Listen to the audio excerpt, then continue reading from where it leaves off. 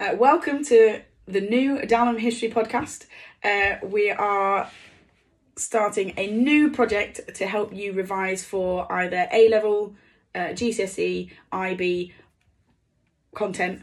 This one is suitable for IB and GCSE because we're going to go over the Cold War. We'll get a brief summary of the topic. We'll play a little game, 2 truths, 1 lie. We'll go through some technique for answering questions, do a little walking, talking mock to talk through some of the content of answers, and then we'll give you some information on where else you can go to look for things related to the topic. Brilliant. Right, so we decided that we're going to start with the Cuban Missile Crisis, partly because we're trying to up the numbers of people who will listen to this by drawing in a few IB students, but also because it's a topic that came up on last year's GCSE exam and maybe wasn't tackled as well as it could be. Basically, the scene is set in 1962. The Cold War was at probably its frostiest, to be honest. You've got the Berlin Wall that's already been thrown up, and Fidel Castro has come to power in Cuba. Cuba is really significant for the Cold War because it's situated just 90 miles away from the coast of Florida. So it's within range of short-range missiles and can be hit before America can respond to any missiles coming their way. Exactly. I mean, if you're thinking about around here, that's from here to Birmingham. We're not talking a big distance. From those missiles, places like Washington are genuinely in the firing line. And Castro's made it very clear that he's fallen out with America. He's formed an alliance with the Russians, and it looks as though this could be curtains for America and their dominance in terms of nuclear missile placement. So in response to Castro's friendship with the USSR, Kennedy decides that, with the advice of the CIA, is going to launch an invasion to try and overthrow Castro using people that have already left Cuba to come to America. You're calling that an invasion? Let's be honest, he sent over a few disgruntled people who'd been kicked out of Cuba, gave them minimal weapons and absolutely no air support. No training, nothing. So really, it's no surprise that the invasion was a complete disaster and President Kennedy was left looking pretty red-faced. I mean, he makes Boris Johnson look cool. So, with that in mind, Castro goes and asks help from Russia, and Russia decides that it's going to help. Now, they try and do it in secret, but America's got its spy planes, and the spy planes manage to pick up aerial photographs of some of these missile silos in construction. For Kennedy, though, it's a bit of a tricky situation. He can't invade Cuba to try and remove the missiles, because that could start a hot war. So instead of invading, he decides the best course of action is to form a naval blockade around Cuba to stop Russian ships from delivering the missiles in the first place. That's the bit where Magneto comes in, right? Oh, yeah. Yeah. So, Khrushchev warns that Russia would see the blockade as an act of war. So relations are deteriorating throughout this point. And it's important to note as well, nowadays we'd be watching this on the TV, it'd be unfolding in real time, but a lot of these messages are being played out in the countries of origin, and then it's a little bit of hearsay and Chinese whispers, no pun intended, that the messages are getting through to the other side. There's telegrams sent back and forth between the USSR and America, but no direct contact.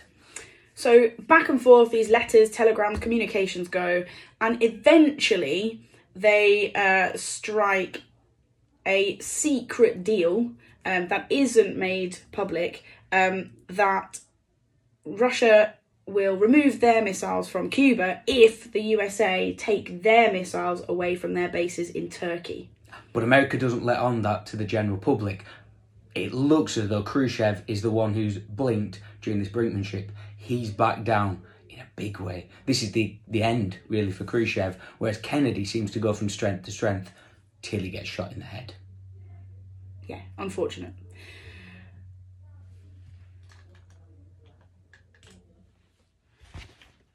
Now on to the bit where we play a little game. So Gribbin, it's my turn first. I'm going to test you with 2 truths and 1 lie. Now, this is the first time, just to explain, there are 3 facts that I'm going to deliver to Miss Gribby. She has to work out which one is not entirely true. All of them are based on fact, but I've subtly altered one just to see how well she knows her nuggets. So, my first fact, both sides compromised. US Secretary State Dean Rusk said of the Cuban Missile Crisis, "We are eyeball to eyeball," and I think the other fellow just blinked. And that assessment's too one-sided. Although Khrushchev ordered the removal of missiles from Cuba, America also secretly pledged to withdraw their missiles from Turkey. That's fact number 1. Fact number 2, although the Kennedy administration thought all the Soviet nukes were gone, they weren't. President Kennedy was satisfied with the Soviet assurances that the weapons had been removed and removed the Cuban blockade. However, secret documents that have been unearthed reveal that while Khrushchev dismantled the medium and intermediate range missiles, he left 100 nuclear weapons in position. Ooh, okay. Fact number 2. My third fact, to keep news of the crisis from leaking, a stomach bug was blamed for President Kennedy's cancellation of public events. So to avoid arousing public concerns in the first days of the crisis, Kennedy tried to keep his official schedule going with a planned 7-state campaign. However, when he flew abruptly from Chicago to Washington, his physician fabricated a story that he'd been ill the night before and was suffering from food poisoning and a slight fever. Right, okay. So one of those is slightly altered to not be completely the truth. Yeah. Okay. Well, I say slightly. I think number 1 is definitely true. Okay. I'm going to go that's a truth. So it's between the stomach bug and the remaining missiles. I'm going to say that the remaining missiles is the lie. Wrong! Oh! Howarth wins. So, it is true, 100 tactical nuclear weapons were left with the possible use of repelling invading forces. Khrushchev was going to train up the Cubans and send them more missiles, but it was felt over time that Castro couldn't be trusted with them. So by the 1st of December 1962, they'd all been removed. Okay. But he did leave 100 behind, just in case. So the one that I altered slightly, it was to keep news of the crisis from leaking, a cold was concocted and blamed for Kennedy leaving. Apparently, his physician said that his voice had been husky the night before and that he was suffering from a cold. And they used exactly the same excuse for his vice president, Lyndon Johnson. So they said he had a cold as well and was coming back to Washington. You'd have thought they'd have seen through it. But never mind. There we go. So, both sides compromised. The missiles weren't all gone, and they pretended that he had a cold to get him out of doing his job. It's like a PE excuse. Okay, so now we're on to key skills for your exam question, and we're going to cover the narrative account question, which is worth 8 marks. And by narrative account, really, a simple way of saying that is the story of what happened. So you're explaining how one event led to another event. You do it in a logical, chronological order, so in the right time order. You always remember to add an event of your own that's not in the bullet points, and always link back to the question. Yeah, think of it like a timeline or a flow diagram. You're going from the beginning to the end, you're making sure that everything links to one another. The worst thing you can possibly do is just knowledge dump on this question. You're not going to pick up many marks at all. So some good sentence starters to think about to get your paragraphs to link together is things like in order to, as a consequence, consequently, an effect of this was, this meant that, this resulted in. You've got to be keeping on linking together. Yeah, and it should ideally be about 3 paragraphs long. So you'd have 1 paragraph for your causes, 1 paragraph for your key events, and 1 paragraph for the consequences at the end, just to explain how they all link together. And just remember to keep it linked with all those nice connectives. Yeah, the bullet points are there to help in a way, but don't feel like you have to use the bullet points. Realistically, they'll be either the start and middle of your story or the middle and end. You're going to need to tag something in there too. But if there's something that you disagree with, something that you're not happy with, you are just telling the story of the event and thinking, this is to do with superpower relations. Make it about that. You want to make sure that you've got some specific evidence in there. Use people's names. Use some of the other events, dates, key terms. That's what the examiner's looking for. They want to see that you know the topic and make sure that you finish off with the result. It's got to have a consequence. And a really easy consequence to use is how it affected superpower relations. Yeah, if you're struggling to find something that you think, oh, this is a definitive consequence, like an event, think to how it affected superpower relations, and just one of your consequences can be it got better or it got worse for superpower relations. Right, now it's time to put this into action. So we're going to talk you through a narrative account style question. So the aim of this is to assess your knowledge of the period, and the question we're answering is write a narrative account analysing the key events of the Cuban Missile Crisis 1962. And the bullet points that we're imagining have been written are the Bay of Pigs incident and the 13 days of the crisis. And we know that we have to add information of our own. So what we've got there is our causes of the event, and we'll need to add in some consequences there. So, opening paragraph.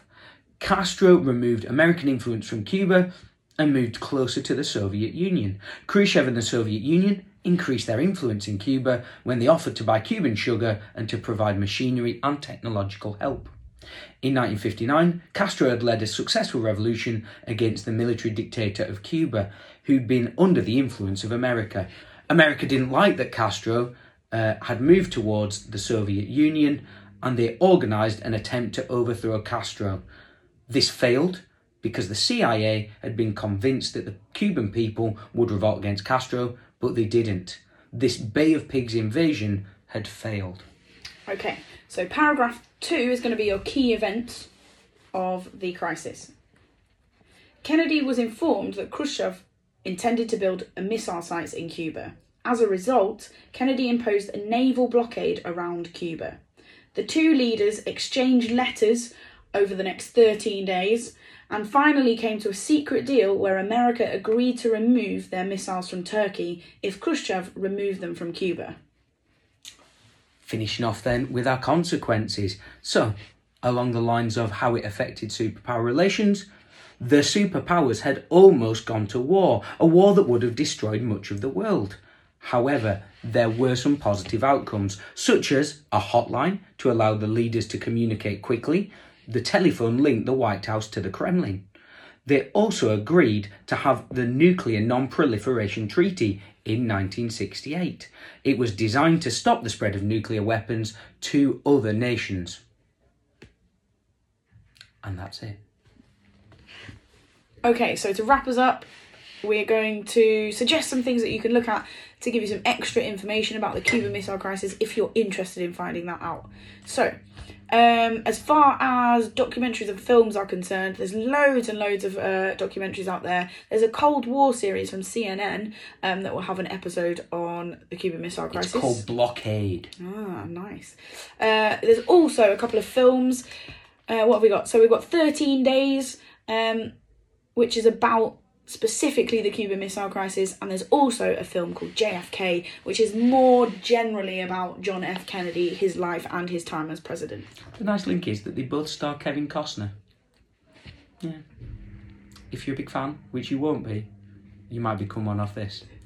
The other thing to think about, BBC Bitesize has got tons of stuff on there, and also it might be worth having a little bit of a look in your revision guide at last.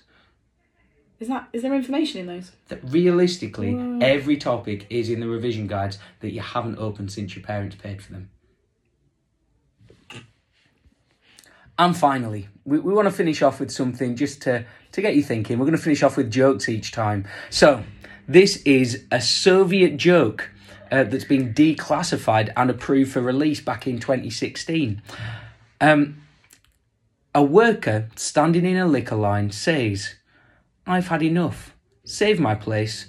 I'm going to shoot Gorbachev." 2 hours later, he returns to claim his place in line.